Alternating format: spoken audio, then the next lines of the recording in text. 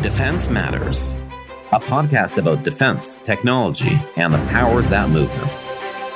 An Israel Defense production in association with IAI.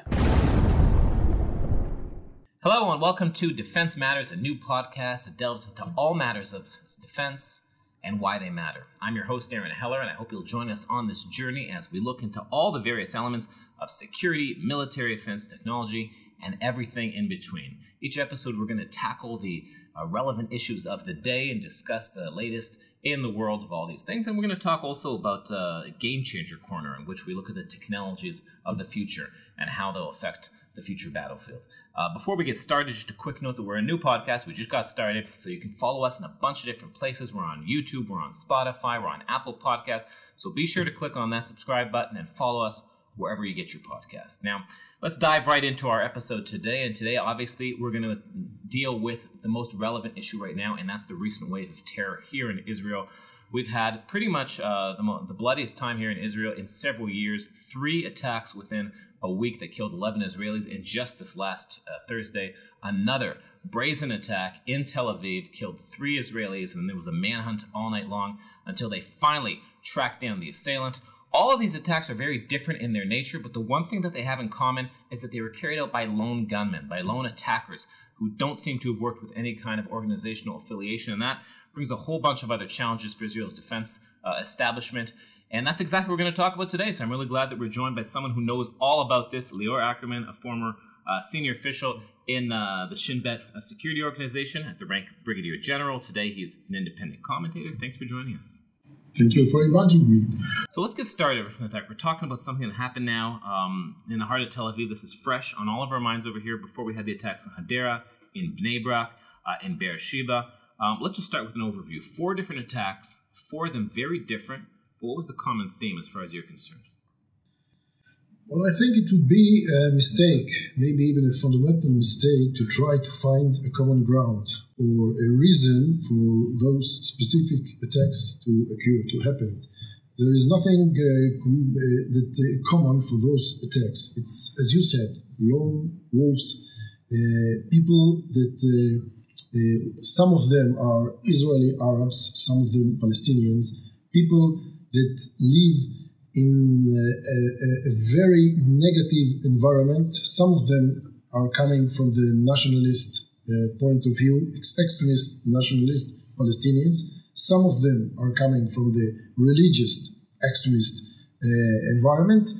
When it's all combines with a personal or family or social frustration, what happens is that such a man is waking up in the morning or the day before, deciding that he wants to do something, obviously to kill someone, obviously to kill an Israeli, because it's much better than to kill anyone else. And he's going out, and all this attack is planning in his mind, between his 2 ears, that's all. So we cannot really know about any planning attack. He's going out, he's killing, using everything he can, either a knife or his car or any weapon he has, and he's doing it. And the problem is that some of the people that looks at him and see the communication and think like him, getting the appetite and the inspiration to do the same. That's the problem. So we have a wave of terror, as we call it, but it's not really a wave. It's not organized. There is no terror organization stands behind those people.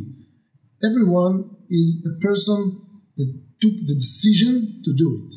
Well, that's really interesting that you say that, because probably a person from the street will say, oh, it's great, we're not at a war with an organization, it's only individuals, but it's from an organizational perspective, and you were many years in the Shin Bet, that probably makes it even harder, doesn't it? I mean, you have how do you go after somebody who it's all happening in his head and there's no trace, there's no way to follow them intelligence-wise?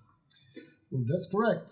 From the point of view of the intelligence of the ISA, the possibility to collect or to gather intelligence from such people about planning terror attacks is almost impossible. It's almost impossible. I think that the country needs to establish some other security circles in order to prevent such attacks. Maybe we will speak about it later, but the Shin Bet can do whatever he can do. The fact is that just in the last 3 months from the beginning of the year, the Shin Bet thwarted more than 100 terror attacks that actually planned people, mission, weapon, and everything else. More than 300 potential terrorists were arrested. So it's almost 100% of the planning attacks are thwarted by the ISA. And still, when it's happened just inside you, between you and yourself, the intelligence cannot know about it. There is no possibility that the ISA will find such a man, even if you don't have any pass, security, prison, or something like this. So I think that the security circles inside the country much more important in such cases. Well, it's interesting that you say that because, obviously, the nature of the beast in this is we're not going to hear about the successes, unfortunately, in this field of work. You're only going to hear about the times when they actually carry out. So before we get into the details of each one of the attacks, I think a lot of people in Israel ask themselves, why now? For so long, this is always something that goes along. The Shin Bet is, the ISA, as you call them, they thwart this all the time. Why is it that right now we're seeing all these lone wolves who are coming out of the shadows? Well, as I said, there is no really common denominator between those people. And I think that the question of the timing is also not relevant because we are living here for 70 years and each and every 2-3 years we have a terror wave, as we call it. It's not something organized. The reality that we are living is a mutual hatred between the people, between the Palestinians and the Israelis, between the extremist Muslims and the Jews. It's here and it's going to stay. It's not going to go anywhere. And giving the incitement that you have in the Palestinian Authority or in the mosques from the extremist sheikhs, it's all go together and it's here. And we can do something to prevent it, but we can't prevent it at all. So the reality is, unfortunately, that we are going to live with attacks and terror for a lot of years, but we can do a lot of things to prevent it. Well, let's break down these attacks first before we get into the details of that. There were 4 attacks. The last 2 are more the traditional attacks, like you would say, 2 guys from Jenin, the attack that took place in Bnei Brak, which killed 5 people, the attack in Tel Aviv that killed 3. But the first 2, those were actually, the first one was a Bedouin from southern Israel who went to Beersheba, a citizen of Israel, and the one in Hadera was 2 Israeli Arabs who did it. Now, at the same time as we're seeing this extremism among those guys who had some affiliation with ISIS, we're also seeing, a lot of Israeli Arabs who are also among the victims too. So how do you dance along that line, especially when it comes to Arab citizens of Israel? That makes it even more tricky, doesn't it? We must put the question of the Arab-Israeli in a proportion. 99% of the Israeli Arabs are not connected to terror, to security problems, to anything like this, and doesn't support it at all. We do have some cells of people, most of them extremist Muslims, that does not believe in our right of existence here as a Jewish country. Among them, if we are talking about 100,000 people that thinks like that, maybe 10, 15, 20 are ready to execute a terror attack and to do something. So it's a very, very little percentage of the Arab population here. We do have problems in the Arab population in the field of the crime, not in the field of the security. But the Shin Bet know how to collect intelligence even inside Israel. There is a difference, of course, between Palestinians and Arab Israelis, because in Judea and Samaria you have the military law, and inside Israel it's the Israeli law, so it's different. But the methods and the practical work of the Shin Bet inside Israel is the same as it is in the Palestinian Authority territories. So we can find, and we find usually those people who are trying to execute terror attacks in Israel And the same, when two or one people inside Israel decide to do such an attack, they do have the weapon, because unfortunately the Arab sector in Israel has a lot of weapons. And it's not a problem to get from Al-Fahim or any other Arab country. Yeah, I was going to get to that actually in the next question about saying how there's a lot of things that feel like they're mixing up into a salad over here. In the old days, you would say, okay, there's a cell in the West Bank, we'll go in there, we'll invade, we'll go into this refugee camp. But now you've got these weapons in Israel, and I wanted to ask you, because we're 20 years now after, defensive shield in the West Bank, and you hear a lot of people naturally, there's these attacks, they say, oh, we need another one of those. But is that really the answer, or is there something maybe a little bit different? Maybe the issue of the illegal weapons in Israel is the issue that needs to be tackled more seriously now. Those are two different issues. A large military scale operation in Judea and Samaria can give an answer to some points. I will speak about it later. Me, personally, I don't think that we need today such an operation, a military operation. We are doing a local operation in Jenin now, but I think that there is no need for such an operation, because the intelligence the Shin Bet can gather in Judea and Samaria today is very good. Our ability to thwart any kind of terror that comes from the Palestinian Authority into Israel is working very good. Those systems are working very good. So there is no need for operation to prevent such a terror. You might find justification to such operation because it allows the ISA and the army to make a large scale of arrest people, to find a weapon depot, big weapon depot inside those peoples, to make a special entry into the Jenin refugee camp, which is a ticking bomb, If it's needed, I'm not sure. But maybe the government thinks that it will pass a good vibes to the citizens that wants to hear, to feel much more security. We don't need it. Oh, it's interesting that you say that, because the Shin Bet is legendary in the way that it can gather information and thwart all these attacks we don't even hear about. And it's gotten so much that people in Israel just assume that they can do everything. And maybe there's something with what's happened the last few weeks that we're just saying, you know what? No matter how good your intelligence is, no matter how good an organization is, there are some things that people just have to realize. They can't do everything. It's not foolproof. I spoke about it a lot in the Israeli media, because some of the journalists spoke about what happened to the ISA. They didn't prevent those attacks. And the population, the peoples must understand that we cannot prevent 100% of the attacks. We cannot prevent, from the point of view of the intelligence, we cannot prevent an attack that one people design is his own mind between his two ears. But if we will close the separation fence between us and the Palestinian Authority, but hermetically, not as it closed today, it's impossible. This is the reality of open fence between us and the Palestinian Authority is unacceptable. Every Palestinian wants to enter Israel can do it with or without a weapon. Each and every day, between 50,000 to 80,000 unlicensed Palestinians entering Israel. So it's true that 99% of them comes to work, but it's enough that one will bring his own weapon and will kill Israel. So many angles to cover, and I know there's a lot more talking. We're a bit running out of time, so let me just leave you with this last question here. We've had these 4 attacks; they're fresh in our mind. We don't know where this campaign is going. At this point in time, what would you say is the main takeaway so far? What's the main lesson you've learned and the main point we can look ahead at right now? I think that the government must take a few strategical decisions.